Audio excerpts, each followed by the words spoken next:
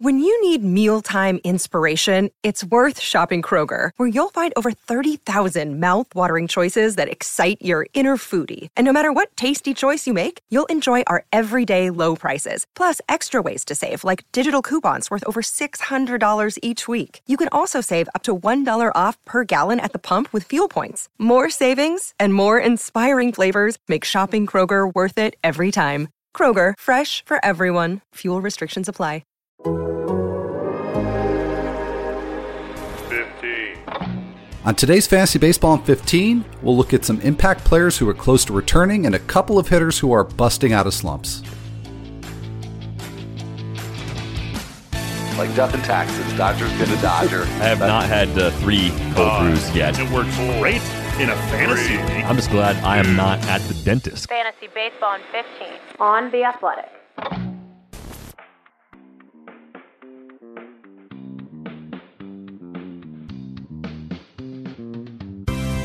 Welcome to Fantasy Baseball in 15, presented by Topps. Check out Topps Project 70, celebrating 70 years of Topps baseball cards. I'm Al Melchior. I am here with Derek Van Riper on this episode for Friday, August 20th. And DVR, we're getting ready for the weekend here. So let's get to the news and notes, and then we can start looking ahead to next week. So Freddie Peralta going on the IL with that shoulder issue that he developed on Wednesday. Initially just something he came into the game with, but then aggravated it on a swing. So it's to the IL for Freddie Peralta. Also, Eric Haas to the IL with an abdominal strain. Some good news here. Mookie Betts says that his hip is pain-free and he could be activated by the middle of next week. So DVR, is that enough for you to roll with Mookie Betts in the coming week? Yeah, I think so. In most cases, you're not going to have a guy as good as Mookie Betts on your bench, even for like 4 or 5 games, potentially in a weekly league. So I'd be erring on the side of planning on using him where I have him. All right. Also, Carlos Rodon likely to return next week, probably during the White Sox series against the Blue Jays. Dylan Carlson, he could be back as soon as next Tuesday to start off the Cardinals series against the Tigers. On Thursday, Mike Zunino sat against Baltimore with a tooth issue, so it sounds like a pretty short-term thing, hopefully, for Zunino. Byron Buxton, he began a rehab assignment with AAA St. Paul, or he will begin one on Friday. Jose Urquidy, he did start a rehab assignment on Thursday at Houston's Florida Complex. Adalberto Mondesi, he has started a new rehab assignment, this one at AAA Omaha. Nick Senzel's option was reversed, so that was obviously a very controversial thing with Nick Senzel being sent down. It turns out he's just going right back on the IL. He developed some fluid on his knee, so back to the IL and a rehab assignment for Nick Senzel. Odubel Herrera leaving the Phillies game at Arizona on Thursday. He was hit by a pitch on his elbow. Luis Severino does not have structural damage in his shoulder, but still no timetable for him to resume throwing again. And just one closer note here, DVR, from the Thursday slate. Austin Warren with a 2-inning save for the Angels at Detroit, his first career save. The question is, why was Warren in a safe situation? Because Raisel Iglesias did pitch on Wednesday, just threw 10 pitches, did not pitch in the game, or I think even the 2 games before that. So I've not seen any explanation here. Anything to see here? I don't think so, but yeah, it is pretty odd that a seemingly rested Raisel Iglesias wouldn't get that opportunity. We've seen him on back-to-back days not that long ago. In fact, he pitched on 3 consecutive days earlier this month on the 4th, 5th, and 6th. So we'll have to keep an eye out for some further details there. Yeah, it's a strange situation because it almost seems like there's got to be some explanation for that. So yeah, we'll keep tabs on that for sure. And in the meantime, let's take a look at some of the performances from that Thursday slate. Matt Chapman with a big game, one in just a series of big games for Chapman in the past week. 2 for 4 against the White Sox, hit his 19th home run. That's now 5 home runs over the last 6 games for Chapman, and really just in time because the A's have a pretty nice schedule coming up in the coming week. They've got a couple of games against the Mariners and then a 4-game series against the Yankees. And while that might not sound that great, there's going to be a total of 4 left-handers who are currently projected to start against Oakland. And as much as Chapman's season's been up and down, he's been pretty consistently crushing lefties. So is there any type of league or format where you could see not starting Chapman? I don't think so. I mean, I know there's some batting average downside, more than we probably realized coming into the season, but if they can get him playing at a high level again prior to the postseason, and you put him with the better version of Matt Olson that we've seen throughout this season, the A's offense, even in its current state, is already a well above average group in terms of WRC+. They're 8th in terms of team WRC+. They could be a bit more dangerous than people realize come playoff time. I think definitely that's the case. And they went through a little bit of a slump collectively coming out of the All-Star break, but that is definitely behind them now. They've been hitting very well for the last 2 or 3 weeks, and Chapman joining the rest of the team and hitting very well in the very recent past here. So good to see again with a favorable schedule coming up. And same deal for Jared Walsh, although maybe this is the beginning of a hot streak for him, but he's really been deep in a slump. Coming into this game on Thursday, Walsh had been 9 for his last 60 with just 1 extra base hit, a double. So just a miserable slump for Walsh. Busted out apparently against the Tigers on Thursday, 3 for 4 with his 24th double of the season, also a couple of walks, so reaching a total of 5 times. Next week, it's just a 5-game schedule for the Angels, but it's 5 really good matchups, 3 games at Baltimore, a couple at San Diego. That's going to be Ryan Weathers and then Chris Paddock. So Paddock, by far the toughest matchup out of the 5. So what's your approach with Walsh this weekend? Are you going to wait and see if he can extend this, or is this just a must-start situation with good matchups? I think it's more of a must-start. I mean, I think it's a lighter week for a few teams schedule-wise, so I'm not as worried about the 5 games as I would be in a typical week. With Walsh, I think he fits into this group of players that we didn't talk a lot about them, but we were looking at past calendar year leaderboard on the Athletic Fantasy Baseball podcast on Thursday, and when you look at what Walsh was doing in the shortened season, he's a totally different hitter then, with a 13.9% K rate, and it was only in 32 games. He's striking out 28.9% of the time this season. Trying to figure out where in the middle he's going to fall in the long term is, I think, a challenging question to answer. Projections think that he's basically the guy we've seen in 2021, a well above average hitter, 15 to 20% better than a league average hitter, but a guy who will strike out a good amount of the time, which keeps that batting average in check, right? That 293 we saw last year is probably not something we're ever going to see over a full season from Walsh unless he gets that K rate down.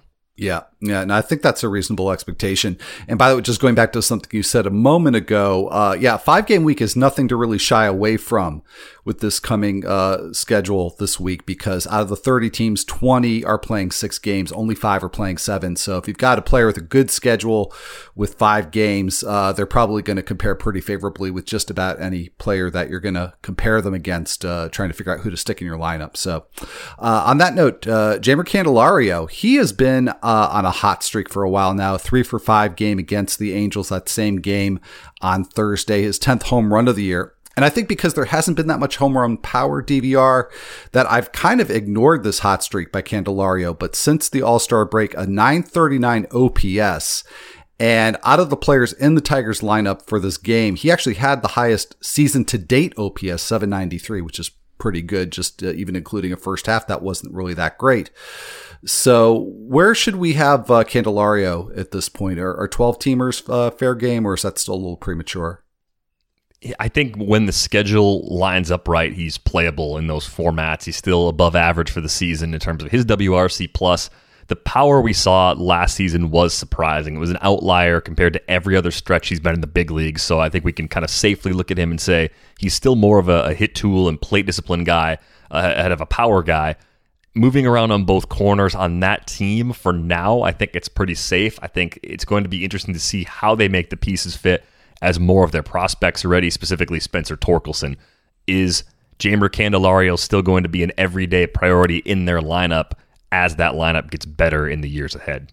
Yeah, I mean, that's something that we won't really be able to know until, probably next year at the earliest, but at least right now he seems to be solidifying his position, because there are certainly other players that aren't performing on the level that he's been of late. So, but yeah, that'll be interesting to watch in spring next year. Aledmys Diaz, he has just been hitting, and with Alex Bregman not with any specific timetable for coming back, I think we just have to get used to the idea that Diaz is going to be a fixture in this Astros lineup for a while. 3-for-5 game on Thursday against the Royals, his 15th double of the season. That batting average is now up to .302 with an .833 OPS. So really, same question here for Diaz as for Candelario. And in fact, not only where should he play, but which of these infielders would you actually prefer to be using? I think I would take Diaz because the power I think is comparable, but the lineup situation for Diaz is better. So I think the counting stats are going to be better than what you're going to get from Candelario. I like the versatility too. You can play him at a few more spots. So I think that's the other nod in Diaz's favor at this point. All right, let's take a look at a couple of pitching standouts. We talked about Madison Bumgarner on the Athletic Fantasy Baseball podcast on Thursday. I talked about his consistency since coming back from the IL, and he just built on that against the Phillies, going 8 innings deep, just giving up a run on 3 hits and a walk, 5 strikeouts. I mean, that's been the MO for Bumgarner. Not a lot of strikeouts, but very similar results to what he's been getting. So next week he gets the Pirates, just probably a 1-start week for him, but is that good enough to just roll him out there in any league? I'd throw him against the Pirates in most leagues. I still think he's very matchup dependent at this stage of his career, and I'm really curious to see what's next for him in terms of strikeout rate. Is he going to keep that K rate above 20% going forward? If he does, I think he'll be a viable streamer again throughout most of 2022 because Chase Field is such a pitcher-friendly environment since they put the humidor in. Mm-hmm. Yeah, that it is. And so is T-Mobile Park. No, humidor, just a good environment for pitchers. And so Chris Flexen always seems to deliver when he's at home, but also delivered on the road at Texas. But that's just a gimme. It always works. That Texas matchup doesn't matter whether it's home or road. Flexen going 7 innings deep on this one, 2 runs on 4 hits and a walk, 5 strikeouts. Also a very typical line for Flexen. Typically not a lot of strikeouts, but usually good results. But he gets those Oakland Athletics in Oakland next week, and they've been hitting very, very well. So is that too tough of a matchup for Flexen? It is for me, but I'm probably one of the bigger Chris Flexen skeptics around. Yeah, and if you're not the biggest, then it's me. So we're both shying away next week.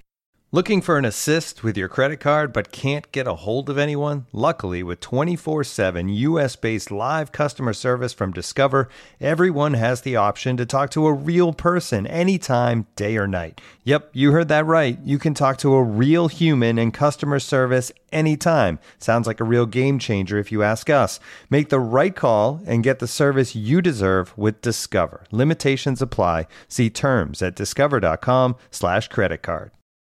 All right, well, let's see who we may be shying or not shying away from on Friday in terms of daily streamers. Got 4 here that I think are worth talking about. Eliezer Hernandez gets the Reds. Of course, he's just back from the IL. Nestor Cortes gets the Twins at home. Brett Anderson, this surprised me, DVR. It probably surprises you much less. But going back to, I believe the date is June 15th, so more than 2 months ago, the Brewers have 2 starters who have an ERA, an xFIP, and a SIERA that are all below 3.25. Corbin Burns is one of them. Brett Anderson is the other one, and he gets the Nationals on Friday.